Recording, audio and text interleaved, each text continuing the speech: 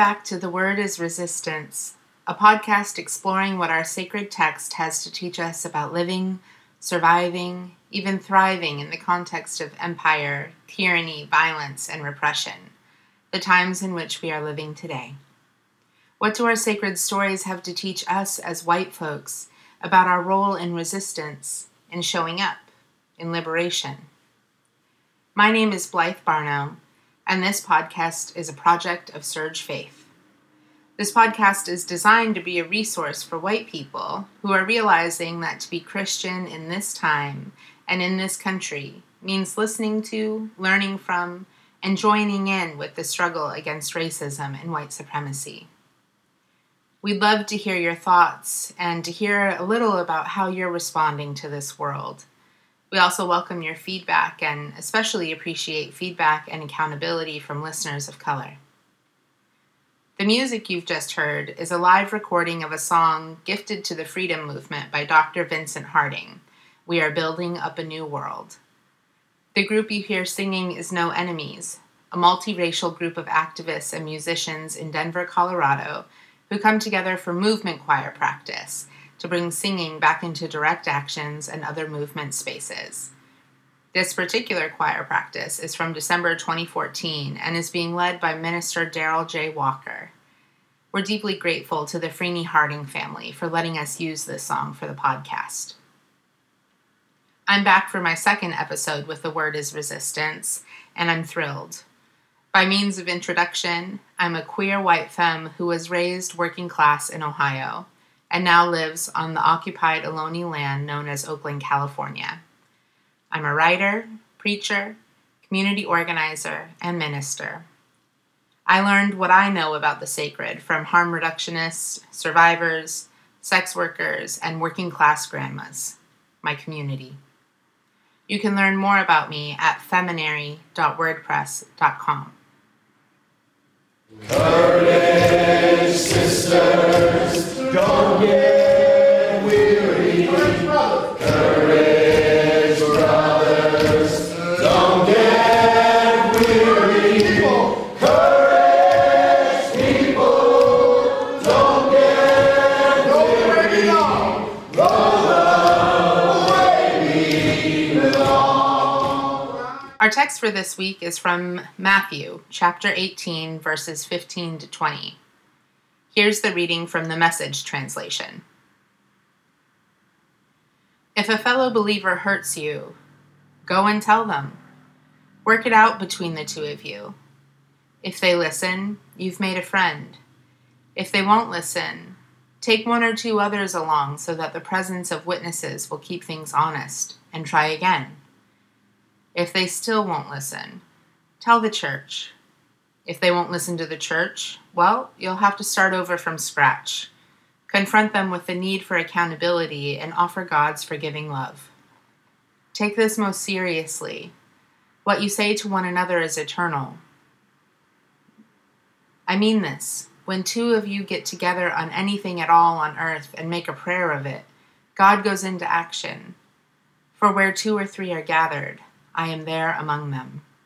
We are building up a new world. We are building up a new world. We are building up a new world. Builders must be strong. I'm recording this week's podcast at my desk in Oakland, California.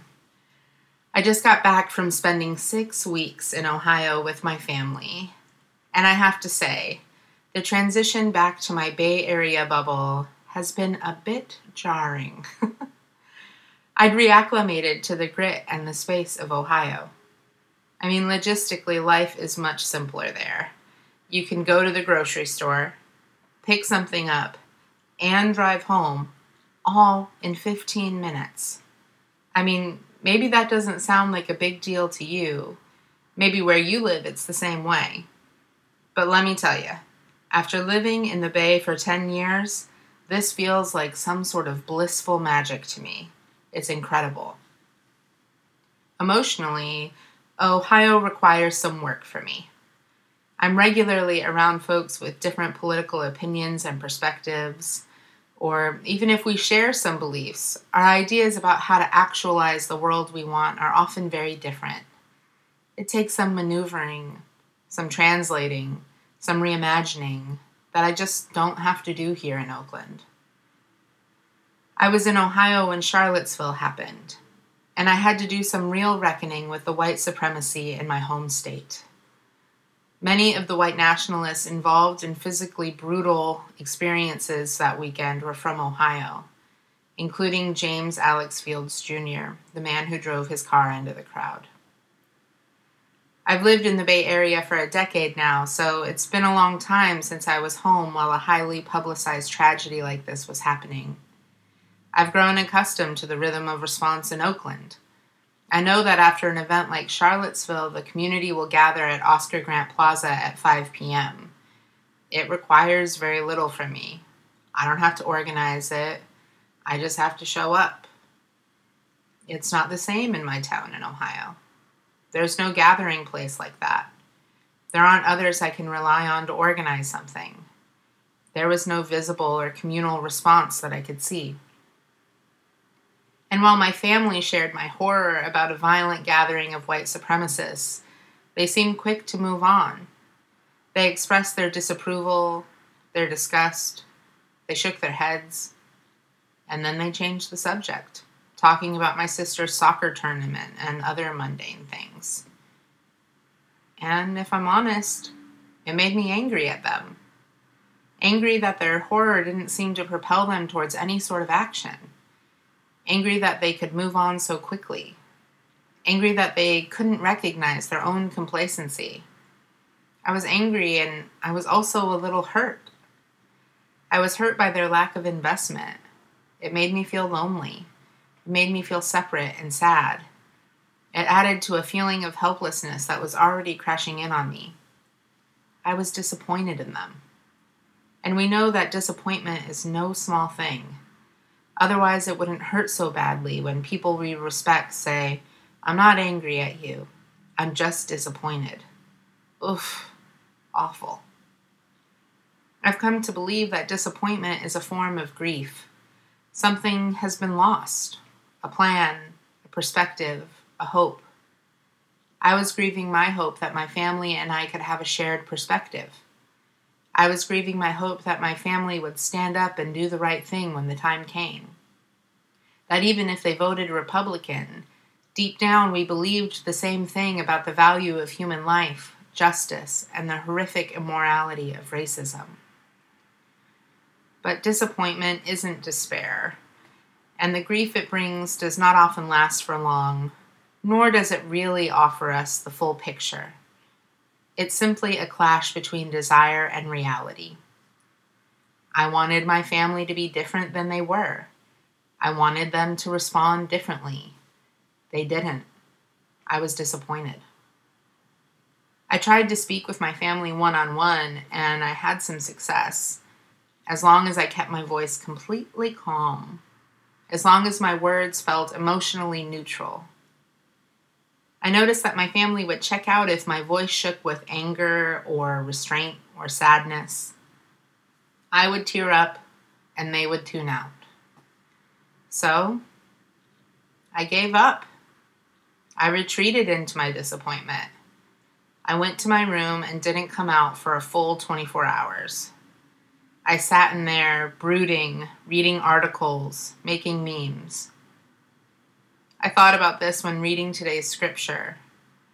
For me, this scripture is a call to persistence. If one thing doesn't work, try another, then try another, and another. And if that doesn't work, well, start all over again. Jesus is offering us strategies for difficult conversations. He suggests starting with one-on-ones. And you know what? If we're honest, most of us would rather eat dirt. We avoid conflict. Or more to the point, we avoid vulnerability. We'd rather try to snark someone into change. Too often we rely on passive aggression, assuming that if people don't get the message, well, then they're just never gonna. But in reality, we never really delivered the message. We sidestepped it. We posted a meme that said, "Ever wonder what you'd do in Nazi Germany? Chances are you're doing it now." When what we mean to say is, hey, the times we're living in are serious, just as serious as other horrific moments in history. We should make sure we're behaving accordingly. I'm not sure I am. I'm not sure you are. Let's talk about it. Because, if we take that meme seriously, then what we would have been doing in other moments of resistance is sending snide messages to folks criticizing them for inaction while remaining inactive ourselves. Like my grandma says, when you point a finger at someone, you got 3 pointing right back at you. Now don't get me wrong. I know that first step is a doozy. One-on-one conversations are hard, and there are a lot of reasons that we skip them. Perhaps the most common is believing or feeling like our vulnerability isn't safe with the person we're speaking to. I get it. I've been there. And I call bullshit. Just a little bit. Because as white folks, we're so often insulated from discomfort. So much so that we often conflate discomfort and danger. Challenge feels like a threat. It's an issue of self-worth that's rooted in white supremacy. It's a subconscious but powerful belief that we're always right. In fact, our worth is rooted in being more right than anyone else. So without a healthy, grounded sense of self, critique or disagreement can feel like a challenge to our personhood, our very existence, when really it's just an exploration of our thinking. I suspect that the moments in which we are truly unsafe are far fewer than we believe, which doesn't necessarily mean much right out of the gate, but it can be a call to practice discomfort, to build muscle towards having difficult conversations. And just to be clear, I'm offering these reminders to myself just as much as I am offering them to you, sweet listener. After all, I retreated into my teenage bedroom and made memes. And to be honest, it's not immediately clear to me whether my retreat was justified or not. It's something I need to keep thinking about. My family has not always been safe for me, and we're still working to repair serious and very real harm that's happened in the past. Things feel tenuous, but perhaps there's more room than I realize. Like I said, I have to keep thinking about it. Perhaps that's where the persistence comes in. We are building a new world. We are building a new world. We are building a builders must be strong. Builders must be strong. In my disappointment, I found myself wondering what it was that I wanted from my family. There were obvious answers. I wanted them to be outraged by white supremacy. I wanted them to commit to looking at how they benefited from white supremacy and how they perpetuate it. Those were the surface answers, the easy answers, the right answers. But when I dug deeper, there were others waiting. Answers that made me question my altruism. Because what I also wanted was for my family to be safer than they were for friends and loved ones. I wanted them to live up to my expectations of them. But more than that, even deeper, I wanted them to be willing to respond when they knew someone was being hurt. It's a desire born from my experience of domestic and sexual violence as a child, which their denial, conflict avoidance, and shame allowed to continue. While it was not the only thing, one of the roots of my frustration was a desire for their protection. I wanted a sort of loyalty that I had witnessed and experienced from others, but not from my blood family. For a moment, I thought these feelings, these desires, negated my intention to support people of color, immigrants, and folks who were Jewish. But it's far more complicated than that. Because what I've learned about white supremacy has convinced me that the man that beat me as a child did so because of the same sort of white fragility that led Daniel Patrick Borden to beat Deandra Harris in a parking garage. Our liberation is bound together in complicated and unspeakable ways. In that moment, I couldn't engage my family, but I could write an open letter to my fellow Ohioans. And because I understood the value of loyalty in working class community, I also deeply longed for it myself, I ended the letter with these words: racism and white supremacy are alive in our state. We know it. We must stop pretending we don't. We must take action against white supremacy. Our Midwestern manners have no place in this moment. Instead, I pray that we respond like we do when someone we love is hurt, with that fierce sort of loyalty, power, and compassion that I love about us, with love that is loud and unrestrained, a love that echoes through hearts and streets. Believe me when I tell you that someone you love is hurting. Someone you love is Black, Jewish, gay, Muslim, or an immigrant. Someone you love is waiting for your loyalty in the face of yesterday's horror. Do not wait to give it to them. Tell the truth about the racism in our state. Take action against white supremacy. Courage, sisters, don't get weary. Courage, brothers, don't get weary. Courage, people, don't get weary. Roll away, we belong. The letter seemed to resonate with folks.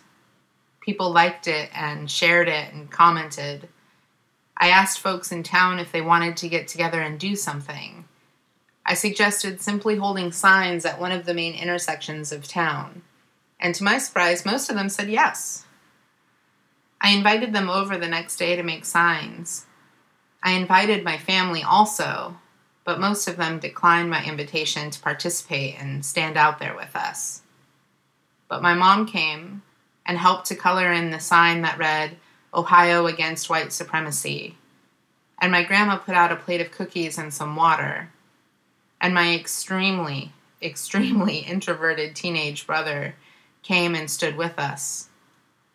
Each of them moved a little, and so did I. I moved from disappointment to action. I tried another tactic, and it ended with 8 of us standing on a corner in my smallish Ohio town, publicly saying no to white supremacy.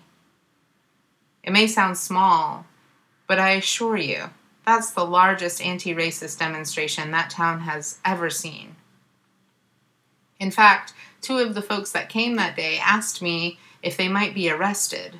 They'd never been to a protest before.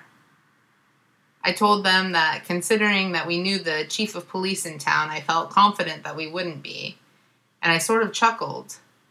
But then I realized that they thought they might be arrested, and they showed up anyway. White supremacy is alive in my town, and just like it is in every town in this country, and we weren't sure how people would respond. But overwhelmingly, people honked and waved their support. Older men in pickups gave us the thumbs up. 3 different people pulled over to thank us for standing up and bought us water for the heat. We became the visible and communal response. And instead of being met with anger, we were met with white people's deep hunger for a way to respond to white supremacy. We have many strategies at our disposal. If one doesn't work, try another, and then another. In continuing to try, we build new muscles. We learn, we grow. Gentle persistence, a persistence rooted in holy love, in healing, and not just in productivity, brings new strength, insight, and determination, so that when we return to the beginning, we're able to yield new results. These days, they require the persistence of our resistance. We are building a new world. We are building a new world. We are building up a new world. Builders must be strong. For this week's call to action, you're invited to use an ancient spiritual practice in a new way, Lectio Divina. Lectio Divina allows us to go deeper into Scripture, so how might we use it to also go deeper into our own lives? Spend 10 minutes writing and journaling about how white supremacy affects your community. What do you know about your community? What do they struggle with? How is that struggle connected to white supremacy? Where can you go deeper? What does your community value? How can those values be engaged in the struggle against white supremacy? When 10 minutes is up, spend some time getting centered. Focus on your breath or listen for a word that calls to your heart and repeat it. Then go back and read what you've written. Go slow, word by word. Listen for that still, small voice. Circle words and phrases that call to you. Then choose one, memorize it, and pray it by repeating it over and over again to yourself. Sit with it. Go deeper. Take time to rest in God's presence as you hold these words in your heart. What is God revealing to you about them? What is God helping you understand? Speak to God using these words or any others. Then slowly follow your breath back. Spend another 10 minutes journaling about the experience. How did it feel? Has anything become clear? What's your heart's wisdom? When we share our healing, we offer resonance to others. We offer a way in.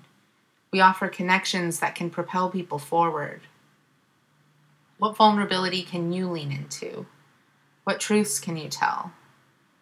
How can you turn that vulnerability, that truth, into a tool for liberation? Courage, sisters, don't get weary. Courage, brothers, don't get weary. Courage, people, don't get weary. Roll away, we belong. Thanks for joining us today. As always, you can find a transcript of this week's podcast on our website. Let us know what you think by commenting on our SoundCloud or Facebook pages. Next week, the wonderful Reverend Ann Dunlap will be returning to discuss the lectionary text for September 17th. You can find out more about Surge at showingupforracialjustice.org. And to find our podcast again, simply search for The Word is Resistance on SoundCloud or iTunes. Until next time, may you go forward in the peace and power of the God who loves us for all that we are and in spite of nothing, the same God that calls us to the work of justice. Rise, shine, give light.